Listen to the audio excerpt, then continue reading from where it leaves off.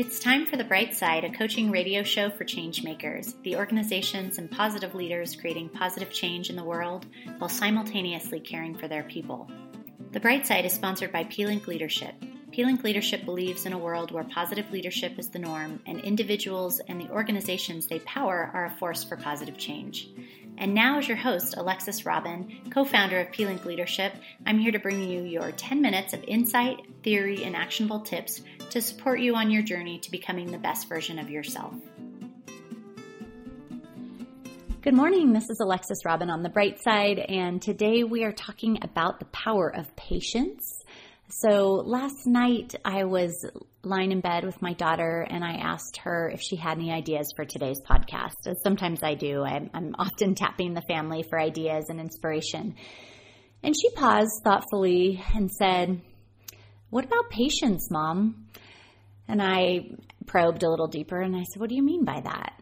And she said, like when you're standing in line at the grocery store, or you're waiting for a slow driver, or dealing with someone's grumpy attitude, like how to be better at it and why it matters. So pretty wise words from a tech native, almost 13-year-old.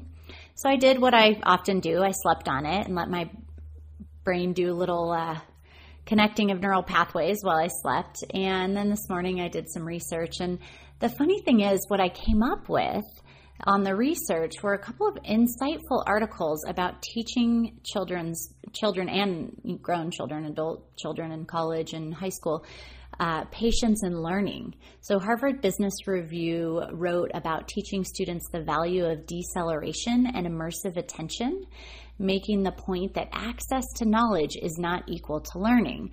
So this was perfect on the heels of last week's show where we talked about how to do more with less time. And it made me think about how often when we're impatient while driving or standing in line, that we oftentimes make an immediate judgment about the situation. But access to the situation, the slow driver, the long line, the slow restaurant service, doesn't always allow us to truly know what's going on. And so we have to slow down and observe what's happening for a while to begin to fully understand a situation. And the same thing when we're learning. When we are reading a book summary that, I love these short book summaries. I think they're so great to get these salient points. But over time, when we go in and when I find a great one, I'll buy the entire book and I'll listen or I'll read the entire book. And it's that time that allows us to truly process and make connections in our brain and think about the ideas and the concepts and compare them and contrast them to other things that we've learned in the past that really open up the knowledge beyond just the access to the information. So the other poignant piece of this whole thing is my own daughter's math journey. So she's been working really hard on math for years. And after 5 years at her old school, they did these principles, math, facts, timed tests. And it was like 100 math facts, plus, minus, multiplication, division that they had to do in like 7 minutes or less. And then every year it was like a minute less, and you still had to do 100 problems. And she just developed a massive resistance to math because the whole timed issue just freaked her out. And so, and it's such a bummer because she's actually quite good at understanding the concepts. But even now in 7th grade, and now we've moved to a school that is far more forward thinking in the way that they teach and they learn. But every week there's a new number of math modules to achieve each week, and a rush to finish math before dinner because, we want her to get to bed on time and she still has to take a shower. And so I was talking to her math teacher about it last week, and she said she's actually very methodical and she's very thoughtful when she does math. And some people are fast math thinkers and other people are slow math thinkers. And one is not smarter than the other. It's just a different way to approach it. And so she's quite good at it, but anytime she feels rushed, she doesn't enjoy the process, which has made this association with math not so great. And so you can bet we'll be talking about those articles about deceleration of and slowing down learning to really understand and unlock the potential. And so I found that to be so fascinating how all of these things come together. I love life that way, how it just shows up with exactly what you need at the right time. So to answer her questions, why does patience matter and how do we get better at it? A couple things in terms of the why for me is that in everyday life, it allows us, and this is the dictionary version, this is the definition, patience allows us the capacity to accept or tolerate delay, trouble, or suffering without getting angry or upset.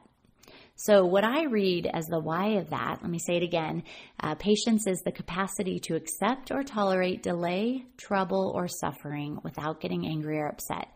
What I interpret that to mean for me is that's less suffering in our lives. So that's the big why. If we're able to tolerate delay, if we're able to tolerate trouble or suffering without getting angry or upset, then that means that we get to live more of our life without being angry or upset. Sounds pretty good to me. So also, based on what we know from the above articles in Harvard Business Review and some others, is that access is not equal to learning. And so another why is to avoid jumping to a conclusion before we fully understand a situation. So I don't know if you've ever been in this situation. I certainly have, where I have jumped to a negative conclusion about something, made a judgment, only to find out after gathering more information or a little time went by that I was actually really wrong and had jumped to the complete wrong conclusion. And so just avoiding that situation and feeling bad about jumping to a conclusion about something or embarrassing yourself worse by speaking about it and then finding out that something else is wrong is a really big why to developing patience. So how can we practice it? What do we need to do so we can get better at it? Because, if you're like me, it's not always easy to be super patient, especially with kids or with people who maybe don't share our values, or when we're in a hurry or we're feeling stressed, this is hard. So the first thing to do to practice that I would suggest is to notice when you're getting impatient. So really any change in behavior you have to be able to notice it actually happening and notice your triggers before you're able to change the behavior. Otherwise it happens oftentimes without your conscious knowing, and then you can't change it because you don't actually realize it's happening until it's already happened. So practice noticing when you get impatient. Ask yourself, what's at risk for me? Why am I impatient right now? Ask yourself, why am I getting so upset? And then notice if it's situational or if it's happening often. So is this something that's like, I only ever get upset when I'm driving, or I only ever get impatient when I'm at the grocery store during tourist season. Just notice that about yourself and see, or is it happening all the time? Is it everywhere? Is it pervasive in your life? And notice that and see if you can't just figure out why. Second idea for practicing building up your patience is when you feel the impatience coming on, take a deep breath or 3 and taking those 3 deep breaths activates your parasympathetic nervous system, which is your rest and digest. It tells your body you're safe, and so you can avoid getting hijacked by your amygdala, which is the fear center of the brain. And after those 3 deep breaths, ask yourself, what don't I know about this situation? And then that'll give your mind something to do versus getting impatient. You'll be thinking about what you don't know about the situation. And then ask yourself, what's the most generous assumption I could make about what's happening? You can also go on to consider, is there a chance that this slowdown is happening to put me in a safer place or to open up a moment of synchronicity in my life? Oftentimes, if I'm driving and I get behind somebody who's driving really slow and it's like, oh, come on. I just imagine that person was put there to somehow slow down traffic so that I didn't end up in a spot that potentially would cause some kind of damage to my car or a speeding ticket or something, some negative outcome. So those are all ways to kind of play with it in your mind.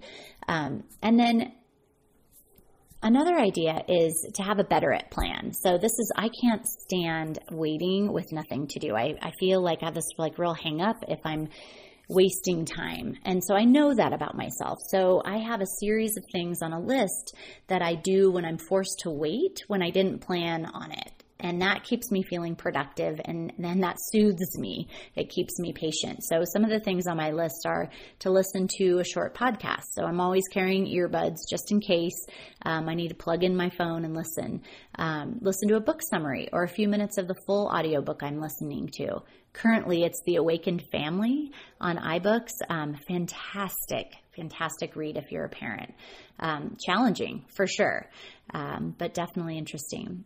Sometimes I'll just play a little solitaire. It's my guilty pleasure, which, by the way, solitaire is the name for solitaire in Britain is patience. So I guess that's a good one.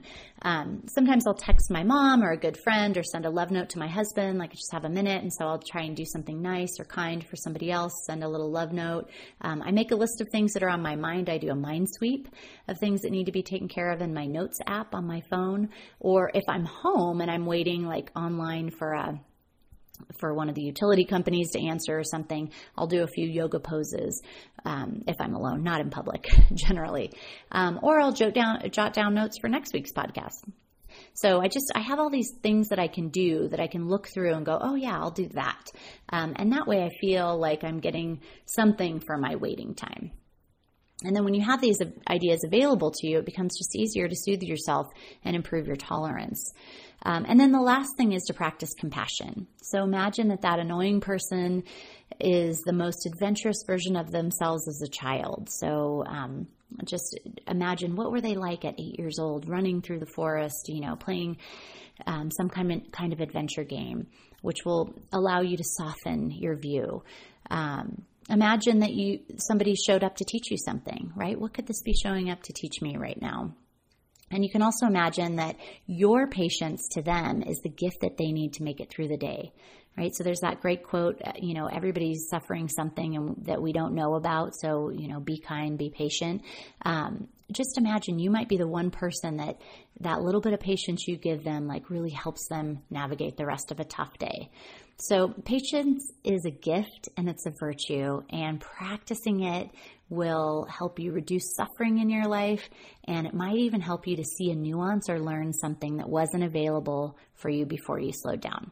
So thanks for listening this week. We look forward to seeing you next week, same time, same place on the bright side. We're sponsored by P-Link Leadership. Come visit us atplinkleadership.com. If you check out the library page, there's a bunch of free resources and inspirational and beautiful things for you to download there. Have a wonderful week, everybody.